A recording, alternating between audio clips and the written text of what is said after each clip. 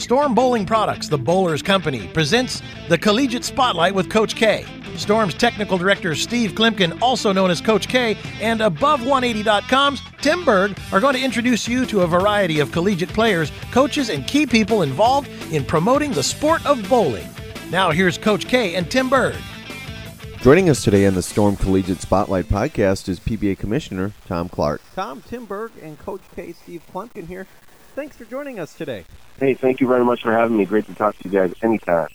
Well, let's begin, Tom. This is called the Storm Collegiate Spotlight, and the podcast deals with a lot of collegiate players. And let's talk with you, though, a little bit about how these players then transition onto the Professional Bowlers Tour. So you have guys like, Bill O'Neill, Chris Barnes, Josh Blanchard, A.J. Johnson had a great showing last year on tour. How important do you think college bowling is to the future of the PBA? Well, it's extremely important. It's awesome from a lot of different perspectives. Marshall Kent's another one that I'm thinking of. It was our current Rookie of the Year, former college player, and I actually gave him a special exemption into the World Series while he was still a collegiate player a couple of years ago, just based almost completely on him being the Player of the Year in college bowling for a couple of years in a row, and trying to use the special exemption in order to shed more light on collegiate bowling. And you guys remember, he actually made a show that year at the World Series, and it was really cool. And we went on to be the player or the Rookie of the Year last year, and him and all the different players that you just mentioned, A.J. Johnson especially too this year. Obviously, you got a collegiate player who made the championship match of the Masters, on what ultimately was the highest rated regular PBA show last year on ESPN. And so to see players like that reach that level, I remember when I was younger, and right before I actually went to school and bowled in college myself, Rick Steelsmith was the guy, and he had made the finals of the Masters when he was in college, and it was incredible, and it was so inspiring to all of us who wanted to be collegiate bowlers to try to follow in Steelsmith's, footsteps, and so I know that kids like to see younger people succeed like that. So, but that's very rare. I mean, you talk about some of the other players that you mentioned, like Bill O'Neill and Mike Fagan. I mean, they were great college players, but it took them a long time to really establish themselves on the PBA Tour because it's so difficult. I mean, it's just incredibly difficult to make the jump, no matter how good you are, and succeed consistently on the PBA Tour. And people like that, they knew coming out of college that they had to think they had a chance because they did so well in college. I know for me, I bowled in college. I went to school thinking that, well, it was possible I could be a PBA bowler. It was kind of a dream since I was a kid. And it's where I learned, though, that I wouldn't be good enough to be a pro bowler. I mean, you learn a lot in college. And you come up against a guy like Chris Barnes and you say, well, I'll never be that good. You can either take that and become better and dedicate yourself even more to try to get to a level of a player like that, or you just have some realizations. And it's a great place, obviously, to learn about any profession. But college bowling as a new farm system, in addition to the PBA regional program for the PBA is an awesome thing. The kids that experience collegiate bowling have perspectives on life that prepare them for anything better than if they weren't in college or didn't have that college bowling experience.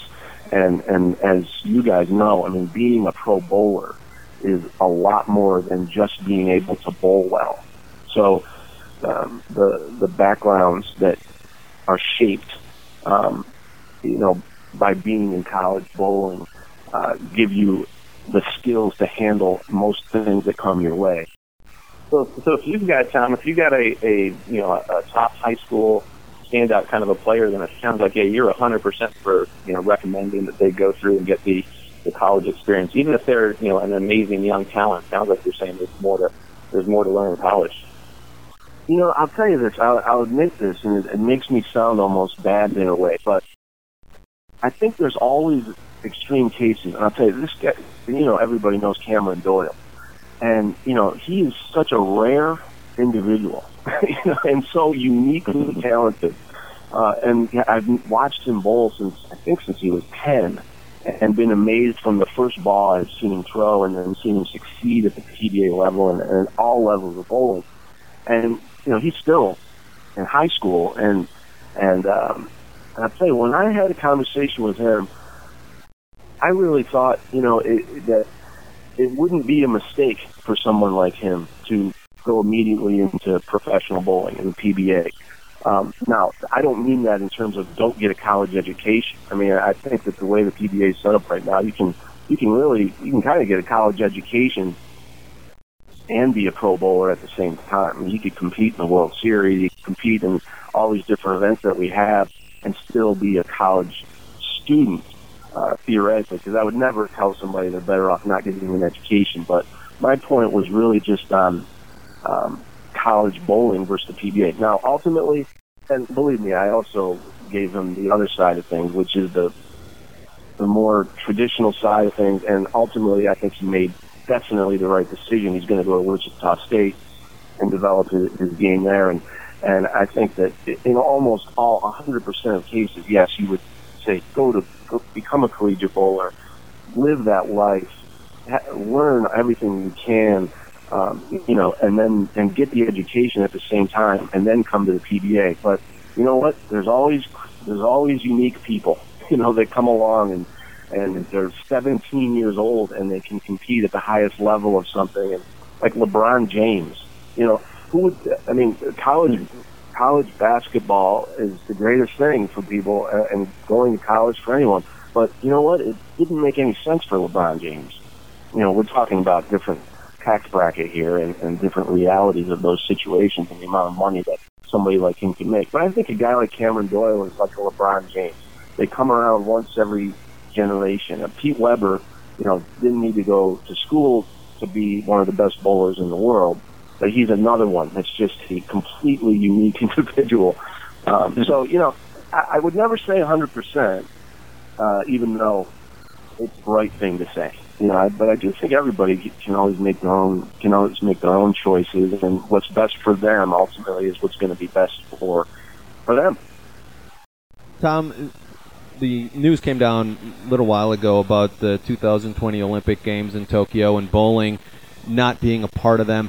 What are your thoughts on that? Well, it was really disappointing. I mean, probably like you guys. I mean, I stayed up all night that night waiting for the news, because we knew, when it was going to happen. And even though I knew the exact hour the news was going to come out, I just kept searching for leaks and rumors and all over the place from different sources. And I actually did get a rumor from a really good source earlier on in the night that ultimately ended up being true. And so it was really disappointing. It was tough to take because it was a unique chance, given the new rules for sports to get in to the Olympics in specific cities. I mean, they changed all the rules around just before this Tokyo 2020.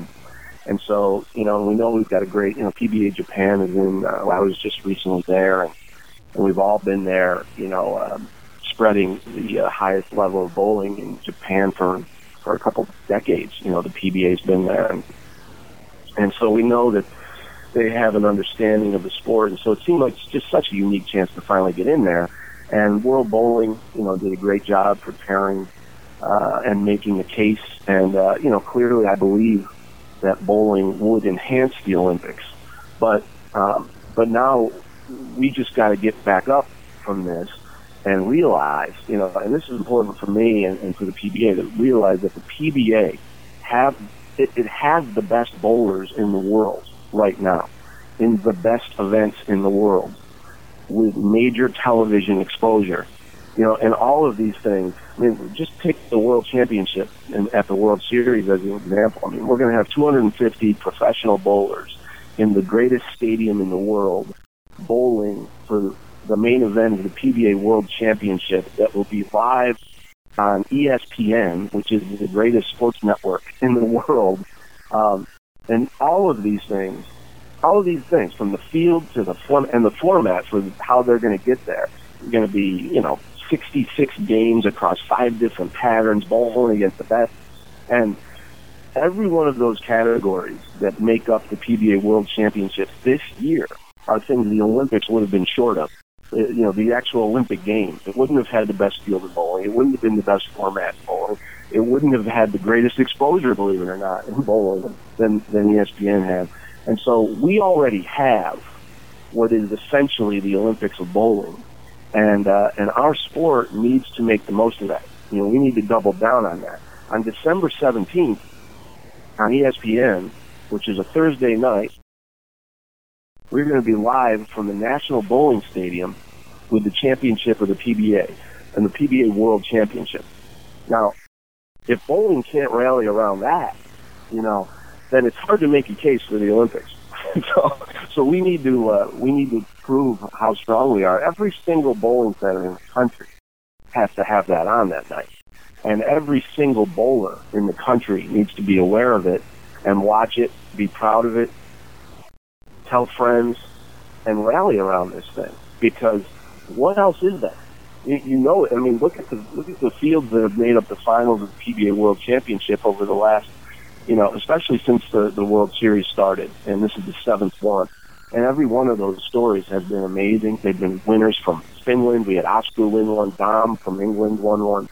And of course, you have legends like Parker Bone and incredible stories like Tom Smallwood. And, we're standing here, and we've got the best events, the best television network live. There's no excuses. So, yes, very disappointing that we're not in the Olympics. It would mean a lot for the game worldwide. It would mean a lot for our partners in the industry worldwide to be able to market differently to people that would take a new interest in the game. But we've got our own right here. And so I think we just need to turn to that and make the most of it. Well, that's and hopefully, like you had mentioned, Tom, as far as the the fact that the World Bowling put together a great presentation and kind of keep forging ahead. It doesn't mean that we're never going to get in. It just means we did get in for this game. What are your thoughts, Tom? I know you hit on the event coming up in Reno. You've got the Rock Home and doubles coming up too, and you also had the story came out. One of the Major League ball players is going to be entering the World Series of Bowling too. Tell us about that. Yeah, that's cool. Mookie Betts, you're talking about the Red Sox center fielder. He's only 22 years old. He's a young kid, and he's a good bowler. He, I had seen him in an interview just about baseball, and during that interview, he said one of his aspirations was to be in the Chris Paul celebrity bowling event. So that was kind of my first introduction to the idea that he, was aware of the PBA and that he was a bowler. But it just got me to do a little bit more research, and it didn't take long to find out that he's actually really good. He's not just there's another baseball player, Brandon Phillips, who's he loves to bowl and everything, but he's not, at the level that Mookie Betts is. And Mookie's mother is really big bowler and in Tennessee, and she's been involved with the game for 25 years, running TNBA type stuff. They do a charity event. She's really into bowling. So when I talked to her, it was just clear that, hey, this is going to be great. They want to be involved. They want to bowl, and so they're going to be at the World Series, and it's already brought so much attention to the World Series to a wider audience. What was funny is we were just talking about Cameron Doyle, and the kid, he's got a bowling range in his basement, as a lot of people know, in Tennessee, and he lives nearby Mookie Betts, and they're friends. And Mookie was already practicing at Cameron's house. So, you talk about, a lot of people think that, and Cameron tweeted about it, I think last night, a couple nights ago, and you hear people, and especially in this Olympic context and stuff, talk about how bowling doesn't have a cool factor, or it's not or young people aren't into it enough to get it into the Olympics, or our demographics are too old. You hear a lot of that as the average age of bowlers is older. It's an old man sport. But when you look at a photo of a kid like Cameron Doyle, who's a prodigy and cool, and he's a cool kid on top of that. And he's like 17 years old, and he's hosting one of the rising stars in Major League Baseball in his house, and they're bowling together. And this kid, Mookie Betts, I mean, I've seen him make catches over the wall, hit home runs, and against the Yankees. He's got 20 stolen bases and 20 home runs, and he's only in his first full year in baseball, so he's going to be a career baseball player. And he loves bowling enough to want to practice hard enough to get into the World Series of bowling and test his skills. I mean, all this stuff is cool, okay? So anybody that wants to, talk about what isn't cool, we need to make sure they see the stuff that is cool and talk about that, So, thanks for bringing up Mookie. That's really cool, and I think it brings attention to the entries to the World Series, like you're talking about. Do I think that Mookie is going to be, is going to compete for titles? No. I think just like we said, Bill O'Neill couldn't compete for titles when he first started. I mean, this is going to be his first test. You can be a great bowler. You can be a 230 average player. And if you've never bowled 9-game blocks against the best in the world under that kind of pressure, you have no idea. That's more difficult than catching a ball over the wall. It's more difficult than hitting a home run in Yankee Stadium, for somebody in their first time out. So I don't expect him to even come close to competing. If he did, it would be amazing. And I think that also shows just at what level of excellence PBA bowlers are at. It just makes me think of the other cliched type of criticism I've always heard about the World Series. A lot of shorter events, and when you look at the winners of every single animal pattern tournament that we've had, and all the people that have made every single show, and all the people that have made shows in every one of those events, it's like 95% no flukes. I mean, there are no flukes. When you get into that environment and you know the rules going in, that, hey, this is going to be a sprint today, the best players that day rise to the top, and there are only going to be people with extreme skills. So he'll see that, and he'll come away with a great story to tell that a lot of people are going to hear about that wouldn't have heard about the World Series because of him. So that's really cool. But yeah, you brought up the raw home and doubles, and actually the qualifying for that event is at the upcoming Fall Classics. It's its first year at South Point. And this October, it has a great field, too. We go to PBA.com and look at the teams that are already ready to go. Great field at that event. And when I look at a field, the number one thing I look at is quality of the field and the names, because that's what the PBA is. People sometimes get trapped talking about lane conditions or formats or, it doesn't matter if it's a quick format, a long format, a easy condition, a hard condition, whatever it is, what it really comes down to and what the PBA is the players. And if you can get by, Pete Weber, if you can get by Norm Duke and Chris Barnes and Les Malott, these are the people, and that's the condition you face when you bowl a PBA event. It's not everything else. It's those guys. And if you can get by them, I mean, you end up with such a sense of pride and accomplishment that it becomes incredibly addictive. It's just so hard to do. But no, we've got some great events coming up. We're really looking forward to it. Well, Tom, I'd like to kind of end our time together talking about the PWBA. Just wrapped up their inaugural season after a hiatus on tour. Talk about some of the your thoughts on that. I know you guys did some great things where you kind of were sharing Extra Frame and lending out that platform. So there were some coverages that were cross-promoting there, and just some really seemed like some positive vibes, and the way everyone was able to work together and promote the PWBA events, the regional tours that were going on, the summer swing that was going on at the same time, and even some of the great women players that we saw, former collegiate players that we saw out on tour as well.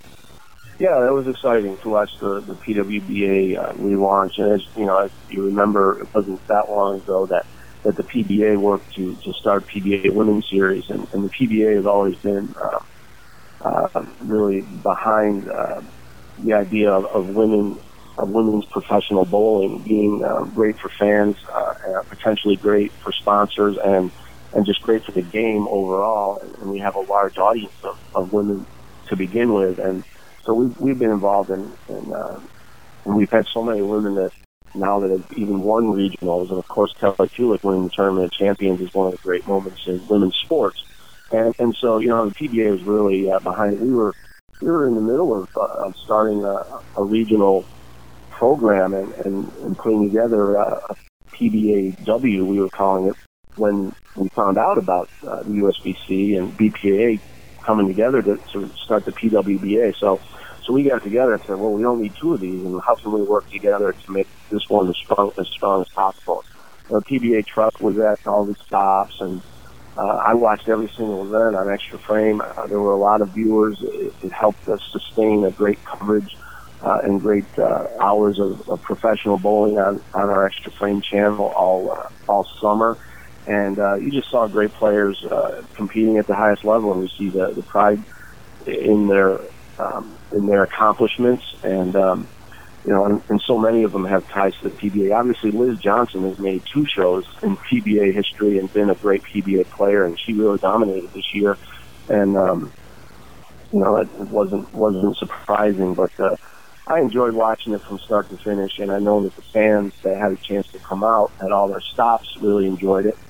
And so it felt like the participation, you know, from the players was as high or over. It was larger than expected, you know, and that had to be a great sign. And so many young players, and like we were talking about, those collegiate players and the people coming out of school and having that summer available, they really got a chance to test where they were with their game. And you saw a lot of former collegiate champions like Liz Culkin winning out there on the PWBA tour. Stephanie Nation Johnson had an awesome year. I think she made the cut at every tournament, which is incredible, and she was a great collegiate player. And you know, all those years that college bowling for women, you know, especially with the NCAA component, has been a great substitute for these years when professional women's bowling was lacking. And, you know, and it's just been the story that they didn't really have somewhere else to go to compete and continue competing. And that competition is in their blood, and that's what they want too, is to face the best. And so to see them have that opportunity was a great thing. Well, thanks a lot, Tom. I appreciate your time, and Tim and I, we certainly look forward to having you back on again sometime in the future. And thanks for all your insights, and best of luck the rest of this year at your events. You got some big events coming up, and we'll look forward to having you back on again. All right. Thank you very much, guys. Take it easy.